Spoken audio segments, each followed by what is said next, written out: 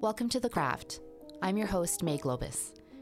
This podcast is a collection of intimate conversations on artistry, mastery, and life with talented, passionately curious creatives and entrepreneurs. Most are dear friends, some are those I've admired from afar. I hope you enjoy these conversations, this exploration of the humanity that connects all of us, as much as I do having them. Thank you for being here and for listening. Essence art director and former Hypebeast editor Ashleigh Kim has a brilliant spirit, an inherent instinct for what looks good, and is emerging in culture, fashion, and beyond.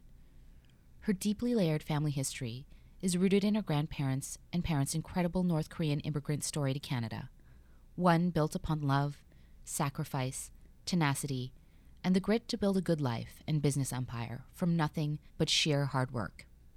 That drive to follow one's own path lives in Ashleigh too. From her days as an editor at Hypebeast in Hong Kong, vessel operator at NYK's European HQ in London, to art director at Essence in Montreal, now a $5 billion company after recently receiving an investment from Sequoia Capital with plans to expand into Asia. In this open and honest conversation, we dive into her family story and the Korean values instilled in her from a young age, her introverted childhood, the ins and outs of being an art director, what it means when someone takes a chance on your talents, and much more. Please enjoy this deeply personal conversation with the bright mind and sensitive soul of Ashleigh Kim. Ashleigh Kim. Hi, May. Hi, welcome to The Craft. Thank you for having me. Yes. How are you? I am today. I'm feeling very good that you're in here and we get to have another interaction. We've had quite a few this summer, which is awesome. It's been so nice getting to know you on another level. Mm-hmm. And usually I connect the dots in the beginning on how we met. And we met years ago because your older sister, Leslie, is a very good friend of mine. Yes. But along the way, you and I had crossed paths at different events that she had put together. And, through social media, we've sort of kept connected. And but over the years, I've always really loved your energy and your spirit. And we've gotten to know each other this summer, and you've been coming in for sound therapy sessions. So yeah, we've gotten to know each other quite well. It's been wonderful. Yeah, it's so great. It's been a great time as well. Also, I just got my wisdom teeth taken out, so I'm a little loopy. So hopefully I'm articulate here. Yeah, I've always really loved your energy as well. And I'm happy to say that this summer I've gotten to know you a lot better, and it's been wonderful. Mm-hmm. Very positive energy, and that's what I'm looking for in life right now. Yeah. No, I feel the same. So it's great. It's great to know you more and have you here and listen to more of your story and your family story. Sure. Yeah. So tell me about your family, your grandparents. They were from North Korea. Yes, so these are some crazy stories that we've never shared outside of the family before. Both my parents their parents are North Korean. My mom's side, her mother was the daughter of a quite high-ranking government official in North Korea, and she fell in love with this orphan boy that she was forbidden to basically fall in love with. So they went and eloped, and he was this uneducated, poor orphan boy who didn't even know how to read. They have a true love story, basically. He worked at a bookstore, taught himself how to read and write in Korean. When they wanted to start a family, they sent their kids over to Toronto. So I would say they're super lucky because we're cut off from her part of the family completely and have no contact with them. My dad's side has a bit more aggressive side to the story. They were based in North Korea, and when tensions arose through the border, that's when my dad's grandfather decided to send his son, so my dad's dad, to the South and to fight for the South Korean army, where he was a colonel of the army. So Their neighbors in North Korea apparently ratted them out to the government. So my dad's grandfather was shot and killed. His land was taken. My father was sent to boarding school in Hong Kong to be away from it all. And so, that's a dark, dark story. My dad's mom was born an identical twin, and in North Korea, that is apparently evil, a bad luck or a curse. So from birth, she was split from her twin, and she grew up in Japan, where she was born and raised, and spoke Japanese. All that madness is now behind us because both my parents and their siblings have successfully immigrated to Canada since then. But that is what they grew up with, which I think should be a movie or something. Yeah. So we used to get letters from our family in North Korea, handwritten with black and white photos. This was when I was younger, for sure. And in 1992, so I was still a baby, the Red Cross partnered with the North Korean government to allow expatriates to visit their family within like a couple month window only. So my grandparents did end up going back. My mom's parents remember bringing a McDonald's Happy Meal toy as a gift for all their nieces and nephews. And these kids, they said, were so malnourished. There was a cousin who was twice my sister Leslie's age, who was half her height. And my grandparents said their brothers and sisters all had hunched backs from malnutrition, shrunken bones. They had not enough food to eat. The kids were happy because the Happy Meals toys were their first toys they've ever had. They fell asleep clutching the toy in their hands, they said. So after that reunion, we've lost complete touch with them. When you think about this story of your family and what they've had to go through, how does that make you feel? That's interesting because I don't want to sound too distant or disconnected from it, but I completely don't relate to any stories like that. My North Korean heritage was also hidden from me until I was about 14. I grew up thinking we were South Korean, I think, because my parents just didn't want to share complicated stories or have me running around school telling people this, just to be safe, you know. I'm proud because it's the hermit kingdom today. I think even if I wasn't North Korean, I would be extremely invested in what was going on there because you hear of a lot of atrocities, you hear of crazy totalitarian dictatorships, and I can't help but be fascinated. I can share, though, that it's my dad's lifetime dream to see unification in his lifetime. So hopefully something happens there. I'm not sure if you know this, but if you go to South Korea, people aren't very concerned. It's kind of it's not even a secret. People just continue their lives not really caring about what's happening next door. But so many generations have been affected by this. Where do you think that? I'm curious as to why the South has that sort of attitude toward it. I think it's just because they've been at a standstill. They're in an official ceasefire war status right now, and South Korea has just progressed economically. Technology, they're super advanced. Their society, that I think they've just went off and carved their own path, really. Not to say that there are definitely people who want to connect with lost family members and relatives, but they've just, continued life thinking that's just something that happens next door. Right. And that's maybe it's not possible to see family that they have there. Exactly. Yeah. So it's almost like a complacency. Yeah, and I mean, you were talking about the South being so technologically advanced, and Seoul is an incredible city. Yes. And I was impressed by so many things. I I don't know if I told you this, but on the last day, I was having an allergic reaction to something. So my last night in Seoul, I actually had to go to the hospital. Oh, And no. yeah, and they were so efficient there. I Oh, showed up, yeah.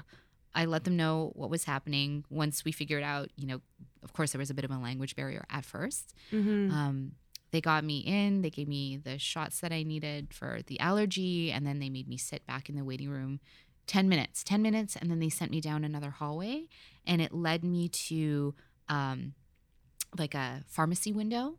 And Mm-hmm. as soon as I got there, they slid over a package, and it had just more pills for me to take, more just antihistamine pills, Mm-hmm. and my name stamped on the package.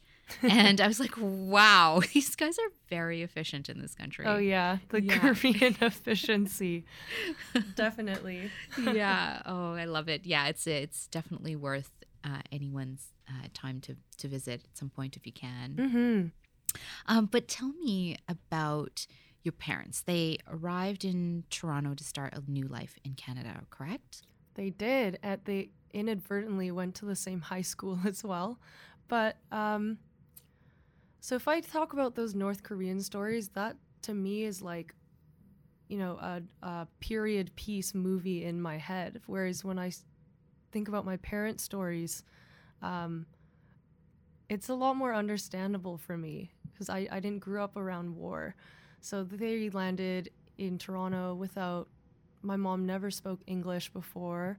My dad knew some from Queen's English in Hong Kong. But being completely foreign to this country, being immersed in high school with local kids that had never seen Korean people or maybe Asian people before, it's so cool to think about what they've been through and how far they've come. Yeah, I mean they have worked. They're such hardworking people. They've Yeah. Established a number of extremely successful businesses, and Mm-hmm. I'd love to learn more about your mom and your dad and what they're like. Oh gosh, okay. So I would describe them as very adaptable and very tenacious. And what's beautiful about that is I think that's how the best species survive, really, like survival of the fittest. Um, my parents grew up very traditional Korean, so they had instilled those conservative values, a bit more, sexist roles for men and women. The men had to be ambitious and to be the breadwinners and to make money and provide. And that's seriously what my dad devoted his life to. He's a massive workaholic, but what drove him was to be the best, to be the top, and to provide for his family. My mom equally, she had to, give up everything to marry this guy that she didn't really know because at the time they didn't really date. You don't like live with someone before you're married, right? So you have all these surprises while you're first getting to know each other post marriage. They got married at their friend's restaurant in Toronto. And then my dad had a dream to take a loan and to move to British Columbia and start in the forestry business. That was a huge gamble. They were young immigrants, barely any money, and my mom told me that she remembers crying her eyes out on the plane from Toronto to Vancouver because she basically thought they were throwing their life away for a risk. And since then they've really made it successfully.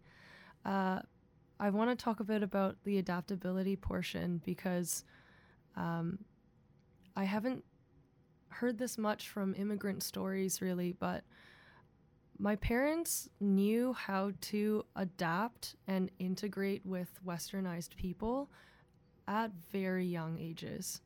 So if they arrived here as teenagers, they'd already been to high school with Canadian kids. And what's really cool that I'm proud about for them is that they can socially interact with all types of groups in the same setting or individual settings. And I think I owe my my social aspects to observing them.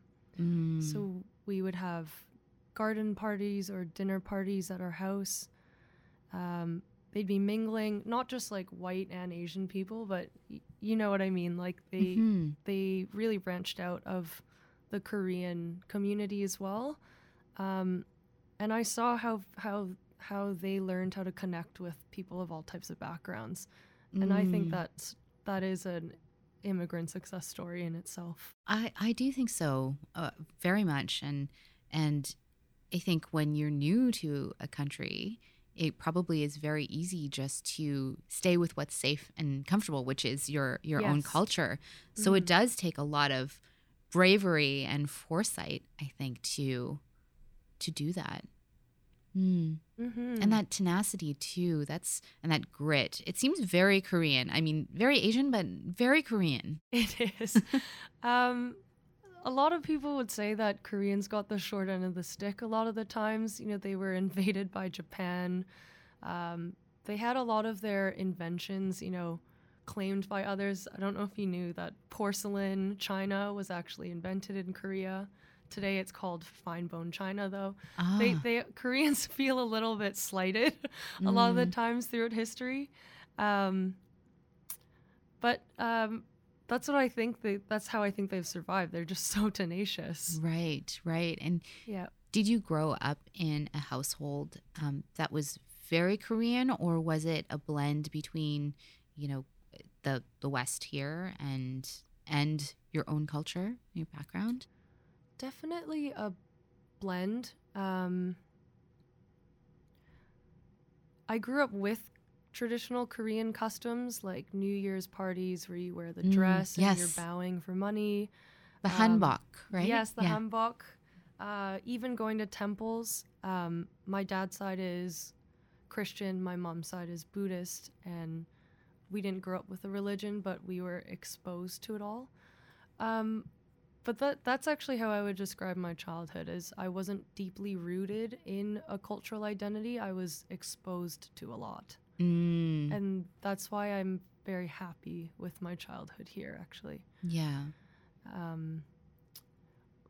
Grew up with different types of people.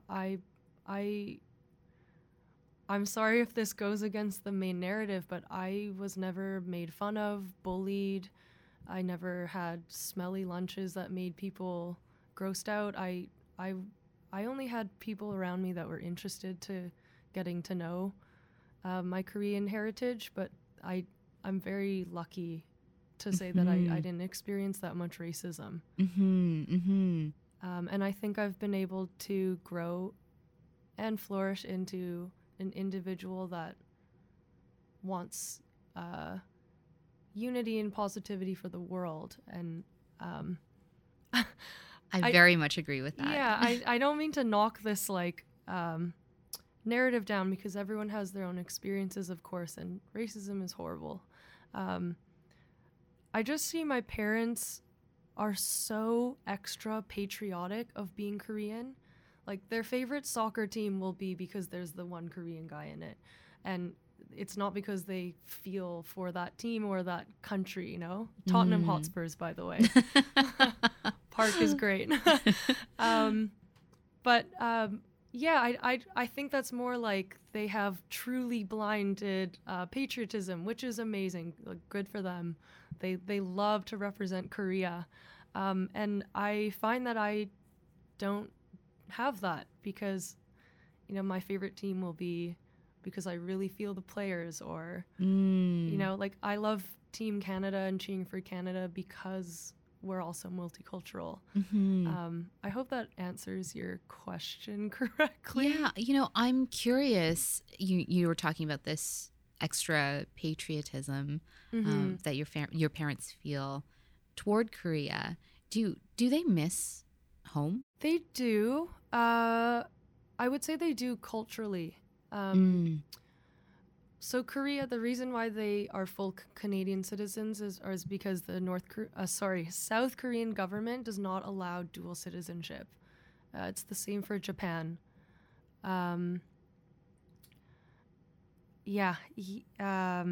So they love Canada for the quality of life, and they love going to Korea for the efficiency, the service, the customs, being around like-minded people, and of course the food. Yes. But I think we're all pretty much Canadians by heart now. Right. Yeah. Mm-hmm.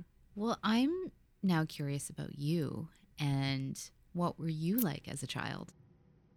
This is an easy answer.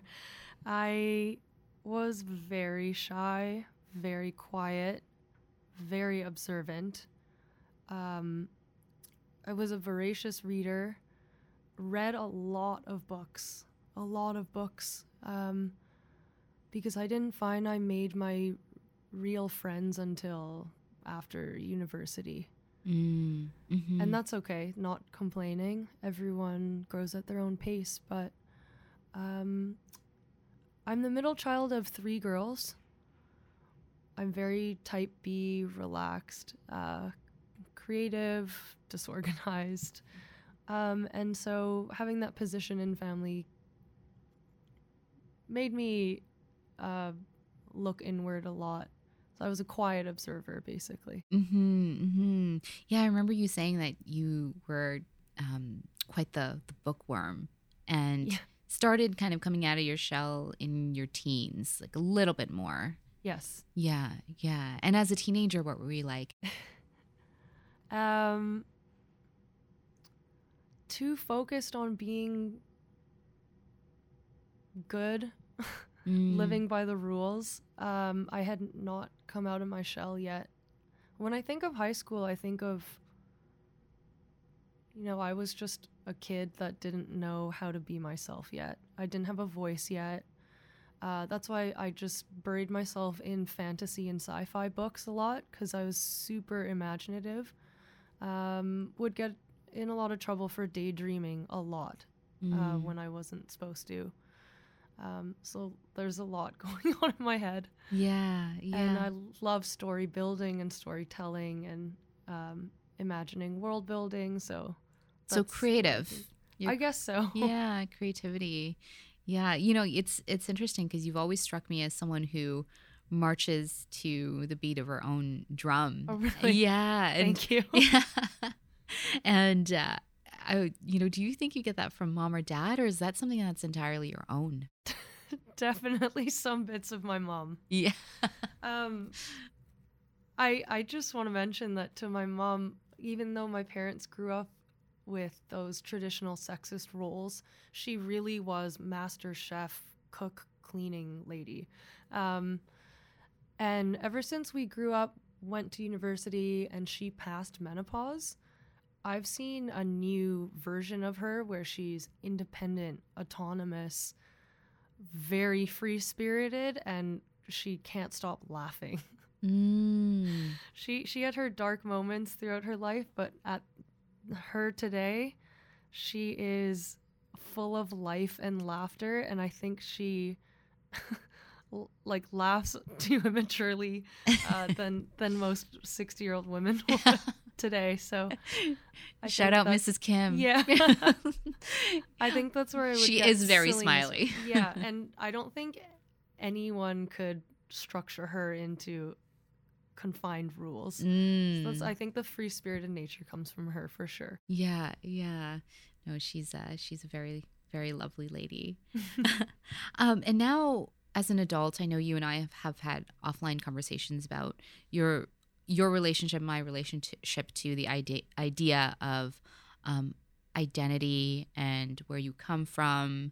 And then I know in the past you've mentioned wanting to learn more and more about your roots. So I'd love to explore your relationship to identity now, and how you identify and what you identify with. I honestly identify myself as this ever-growing, ever-changing, I guess, being that continues to grow and experience more things every year that will challenge my identity from the past. I don't mean to sound overly complicated about this answer, but I get really triggered about the word identity because of how much identity politics has really, come into our social consciousness. And, everyone should live however however they want to. Everyone is free, and everyone should be free. But I don't feel right to say, like, I am a Korean Canadian woman. It's almost like that's me just ticking off a questionnaire from the government or something. I feel my identity just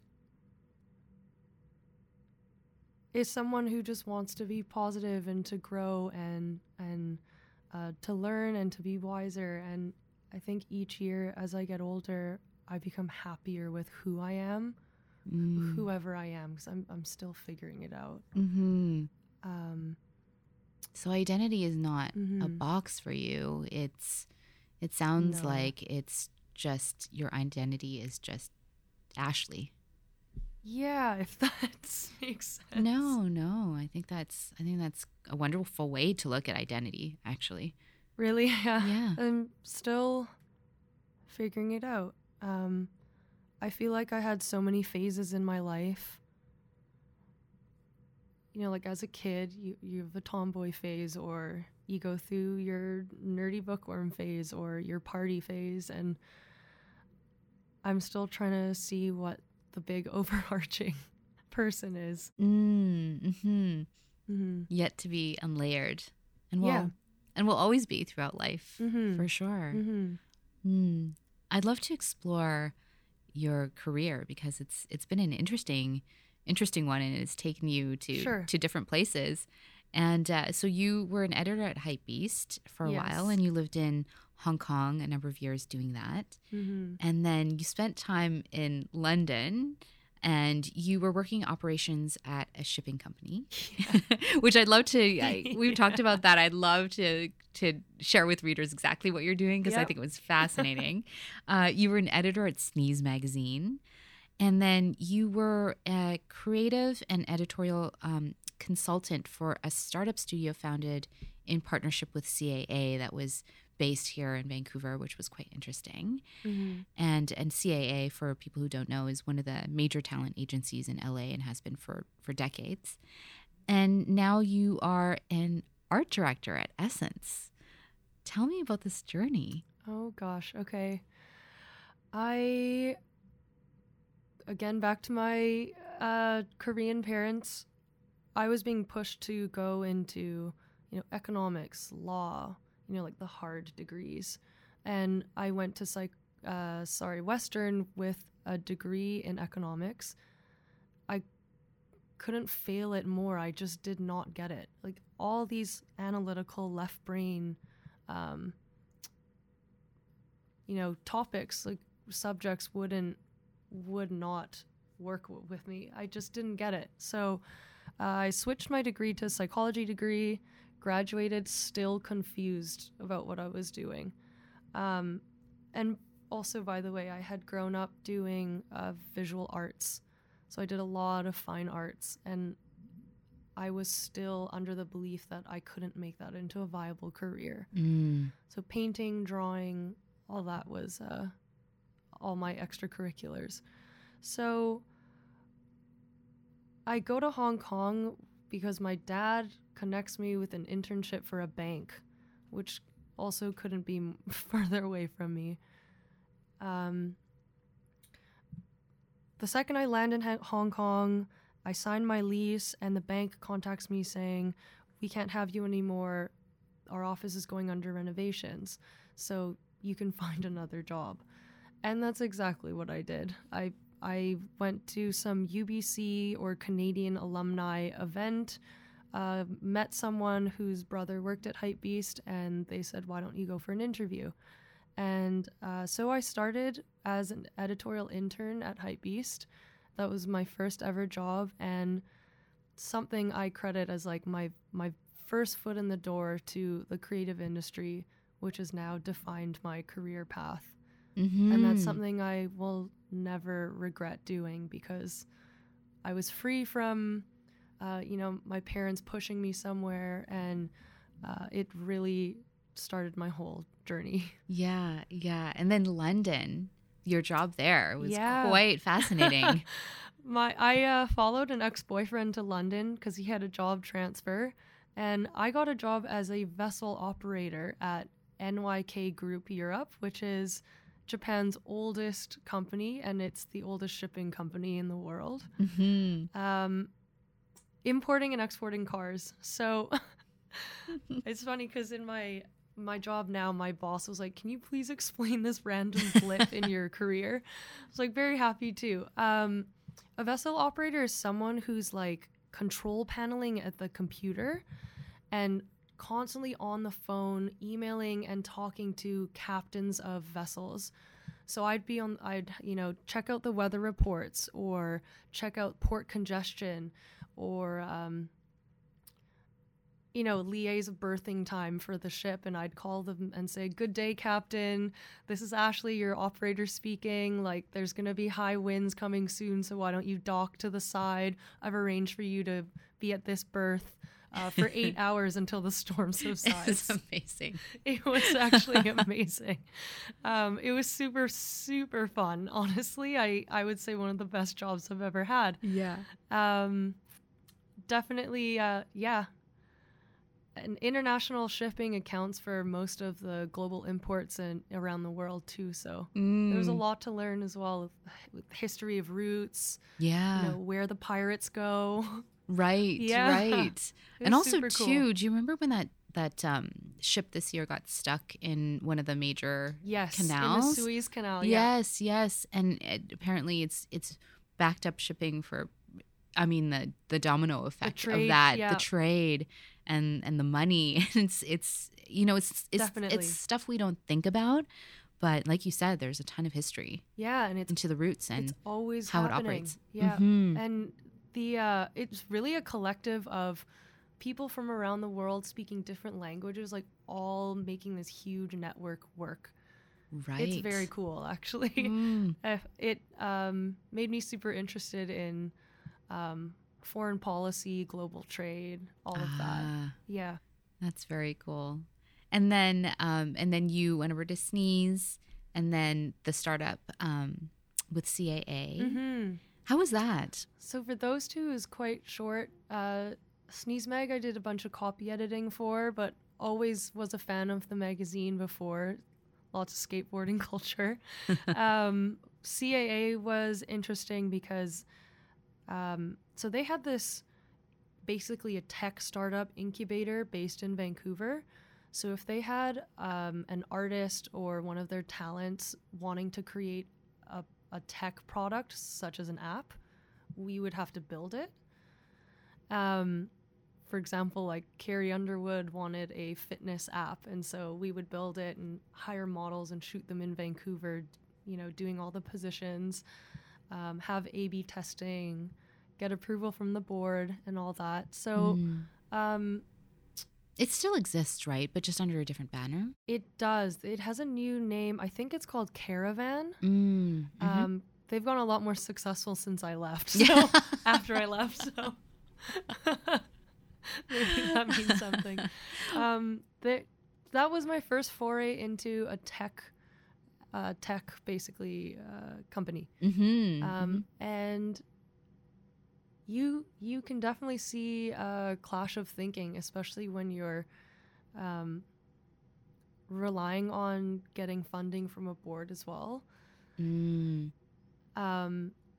Clash of thinking between all parties or specific I think parties? Again, it's right versus left brained again. So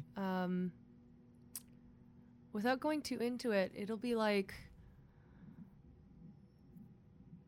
here's an example actually. So if Google wants to create a product and they have like 7 different shades of blue that they want to try out, they will do A/B testing where they'll have a target demographic of customers and they'll survey them, how do you like this shade of blue?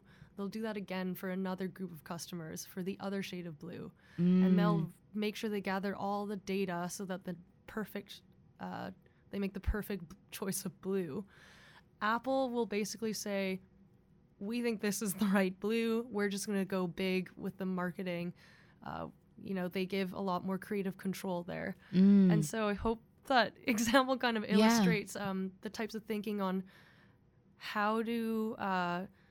what are the next steps that we should take as a startup? Is it, meticulously surveying our target audience, making sure that every step makes sense? Or do we kind of risk it more, right? Put the money into the one decision we've made, hoping that this is going to make a big splash. Right. More like leading with grand vision. Exactly. Oh, that's really, really fascinating. Yeah, so I think that that environment taught me a lot about that too, because everyone is so talented, but everyone has different ways of approaching how a company should go. And there's a lot of risk when you're a startup. Everything is on the line. So that was a very cool environment to experience. Right. And now you've gone into a job within mostly e-commerce driven company. Yeah. So you're art directing at Essence, which I know you were saying is a dream job for you. It is. It actually is my favorite job I've ever had. Can you tell me exactly, or share with our listeners, what an art director does? Sure. What is their role? So generally an art director will create a grand high-level vision and then communicate that to the other teams that are in charge of producing that vision, and they'll be available throughout the whole way from start to end to ensure that everything goes according to plan and is according to the visual end goal. Sorry, that sounds vague. I can describe this in an e-commerce capacity, which is what I do. Yeah. So at Essence, we sell clothes and now everything else, which is home objects, technology, all of that. It's ever expanding. So when the clothes come in for ready-to-wear fashion, art direction team will basically dictate the casting, so what kind of models go with it, the hair, makeup, the beauty direction for it, the styling notes, what brands can you pair that with, what shoes should I not pair it with, the photography, so the lighting, the camera angles, the posing, the retouching, so everything from post-production and editing all the way up until how it's posted. So on e-commerce, that's basically it. It's all these different teams working together in a symbiotic way, and it's so fun. I mean, you get to exercise that sort of creative brain of yours, but also your ability, because you were writing for so long, to storytell, but through a different medium now. Now it's through images, and that's exactly how my boss, Cam, she's the senior art director there, basically hired me for that. She was intrigued to get someone with an editorial background because communication is a huge component in being an art director, because you're managing so many different parts to try and come together for that final vision. And you're also working with such talented artists and individuals. You want to give some people the stage to listen to their opinions on something. It's really fun to get the team involved and to have their voices be heard as well, because you want to bounce ideas off more people than to just, be this solitary lighthouse by yourself, right? Or maybe that is my style specifically. It's nice to soundboard off of other people, and other people have different experiences. So it's great to hear their perspective and find that integration point if there can be. And I'd say one of the other qualities that makes a good art director is to know where your strengths and weaknesses lie. So I personally don't have the technical know-how of specific camera bodies and photography, right? So I love pulling the photographer in and asking for their expert advice on how to achieve you know, how do we shoot a large tent in a small room? Where do you think the softbox should go? How do you think the lighting is? What's the feedback looking like? It's so nice to just be able to pull on someone when you know that you have a weakness there. Right. You don't want to just pretend that you know everything. No, of course not. Yeah, it's like they say, it's smarter to ask questions than not, right? Exactly. There's probably lots of other people in the room that want to ask the same question. Exactly. And sometimes you just need the brave person to be like, hey, I'm not sure, but I don't really get this. Can someone explain?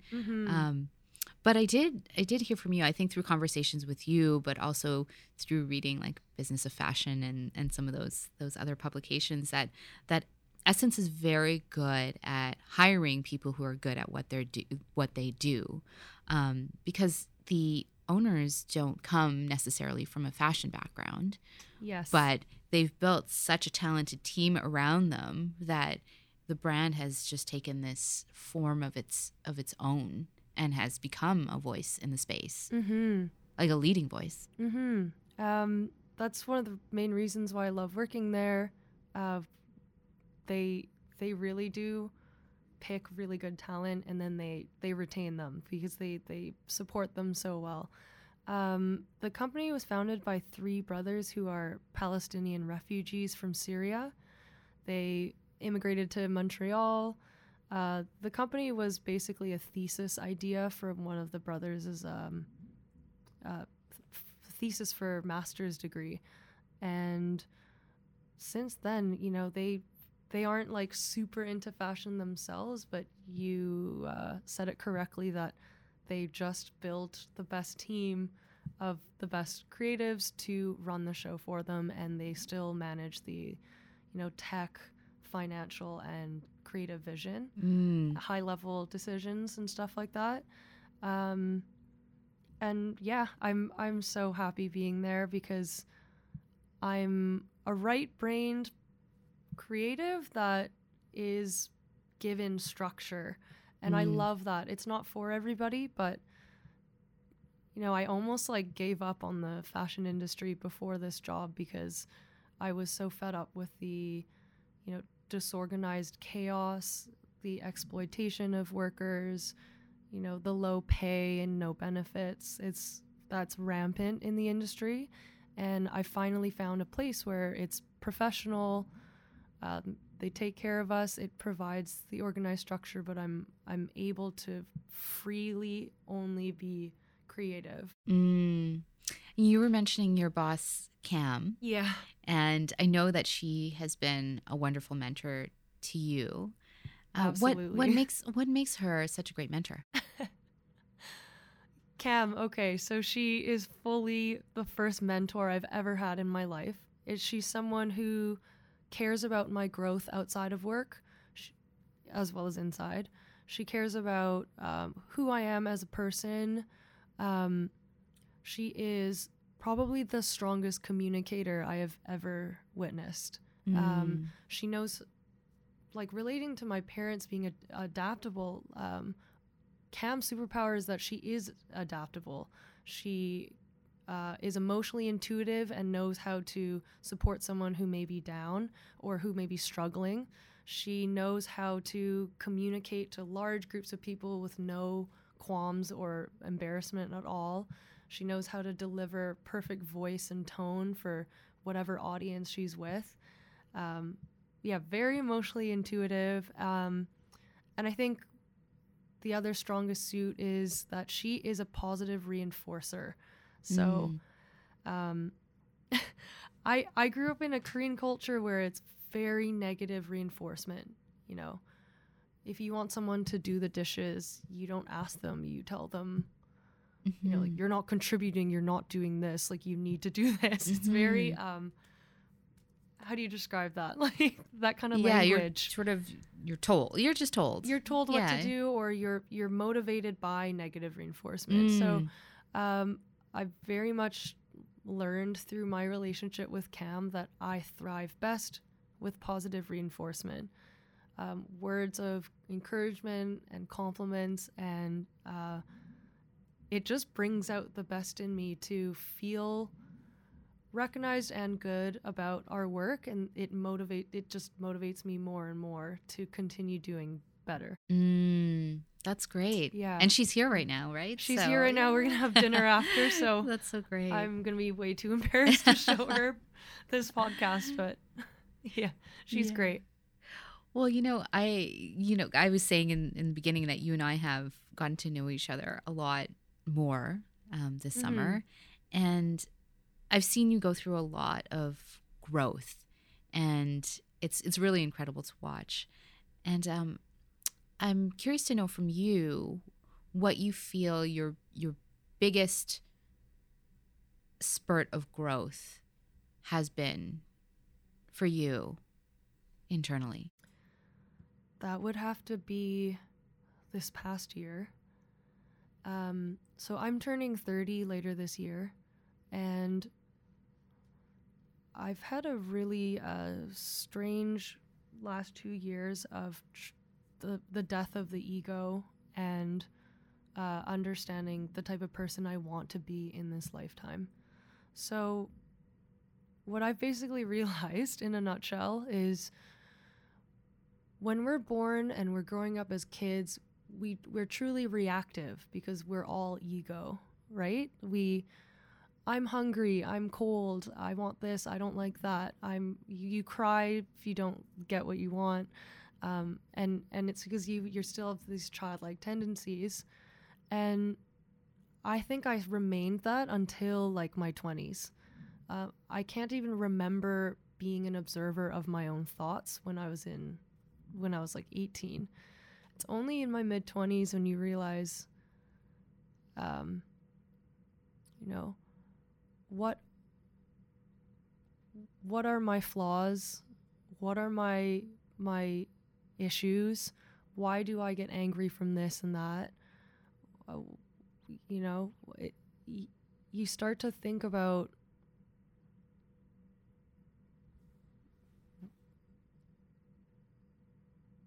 when you start to just look in the mirror, you look inward and you become introspective about who you are as a person. I don't want to become angry anymore, so I should try and process what it is that makes me angry. And then I can be stronger and not let myself get angry in the future. I think that's the pattern that I'm basically trying to go through these days. Right. We had that whole crazy year with the pandemic. There was a lot of social unrest, of course, and the negativity I would get off social media would make me, anxious and stressed. I'm sure everyone else did. And I think that's what accelerated my reflection into this kind of thinking, to be honest. We all have stress. I also found a great therapist who basically, helped me see that if someone's angry or mean or at you, it's not good to just be angry and mean back. Those people are hurting, and everybody is hurting.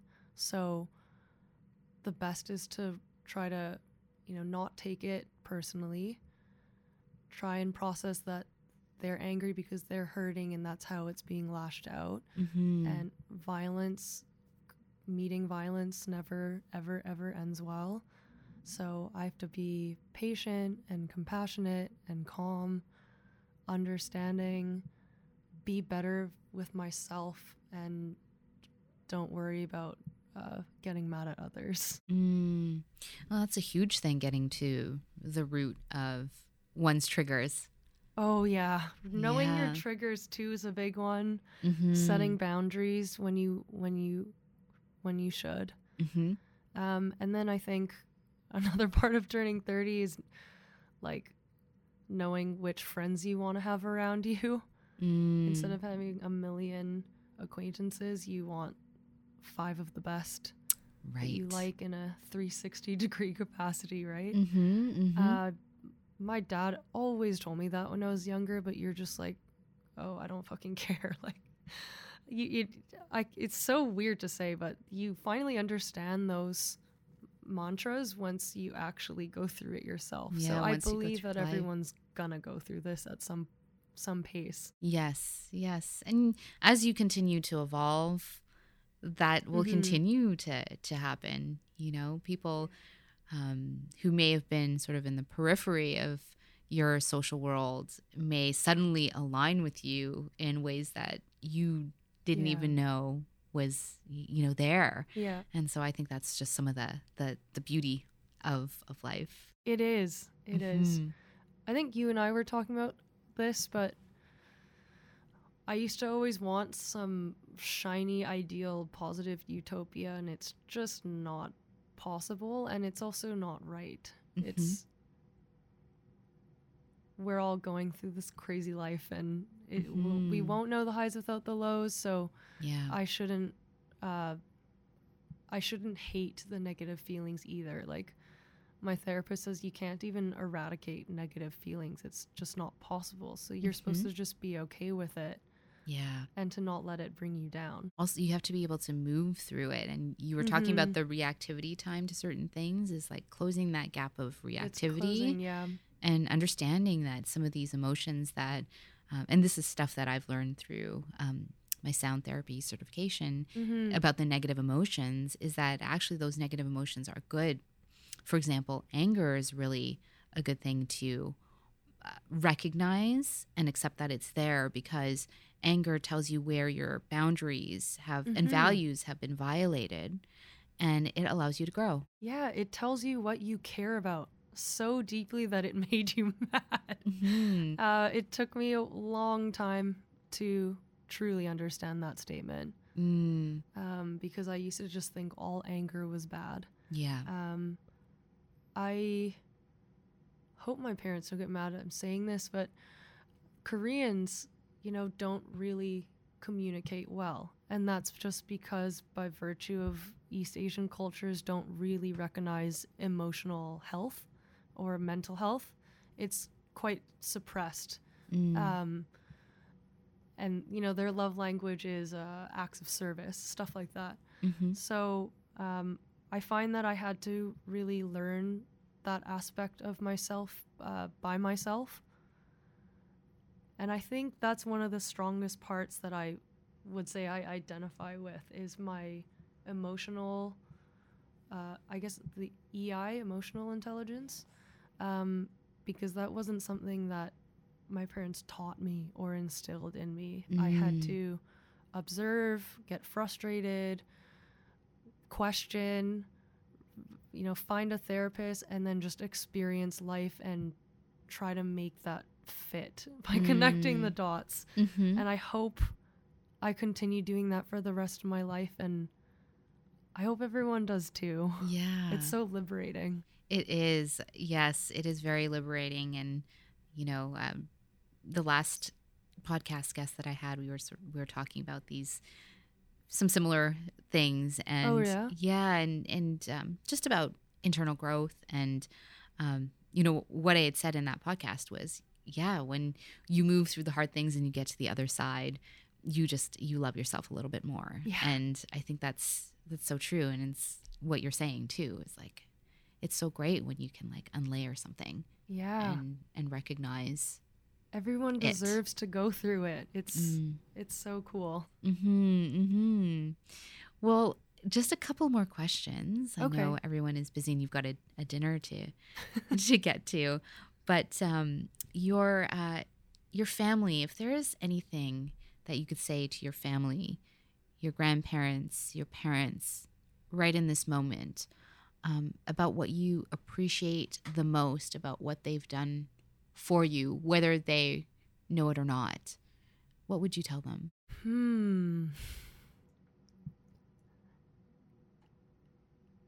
It's like I want to say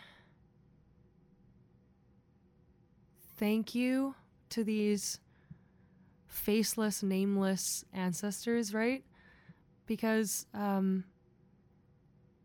they've all been a part of this like fabric of the story that created my life. What would my lineage be? Some kind of like Mongolian Empire, down to the, Korean descendants and my North Korean grandparents. I would say thank you, and you should be so happy for us, because I have the luckiest, most privileged life right now, and I think they've been through a lot of pain and suffering, and I want them to know that it's been so worth it. I want to end any generational cycles of abuse or trauma, and to end that pattern, basically. I think there's one or a few of us in every family to who would be lucky to do that. And yeah. Is that okay? No, I think that's really beautiful. Thanks.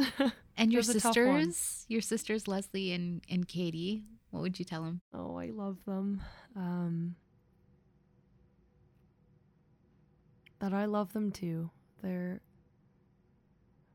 We let family stress get in the way of all three of us way too much, but I know that we actually truly love each other. We're actually all best friends, so we shouldn't change that or forget that. And my final question, the question I ask everyone, with what it is that you do, what is it that you want to leave behind in the world? Okay. I'm not one to vie for a legacy after leaving this earth. Like, I think we just move on. But the only thing that I can think of for this is to truly spread love and positivity, empathy, knowledge. Children are the best way to invest in this world. And as I said, people are hurting, and I think there's nothing more I'd want to share with this world than like true positive love. Sorry if that was lame too. No. That's truly what I believe right now. I think that's wonderful. Everyone deserves love, to feel it, to give it, and to be it. And I think you're such a wonderful soul. I'm so excited to see all of the good things that you are going to do out there, all of the creative things that you're going to be putting out there. And I can't wait for more conversations about life, our internal and external lives. Me too. Thank you, May. Thank you so much. Thank you for being here. If you enjoyed that last conversation, be sure to check out more episodes of The Craft on Spotify and guest photo galleries on the website at wearethecraft.com. Thanks again for listening.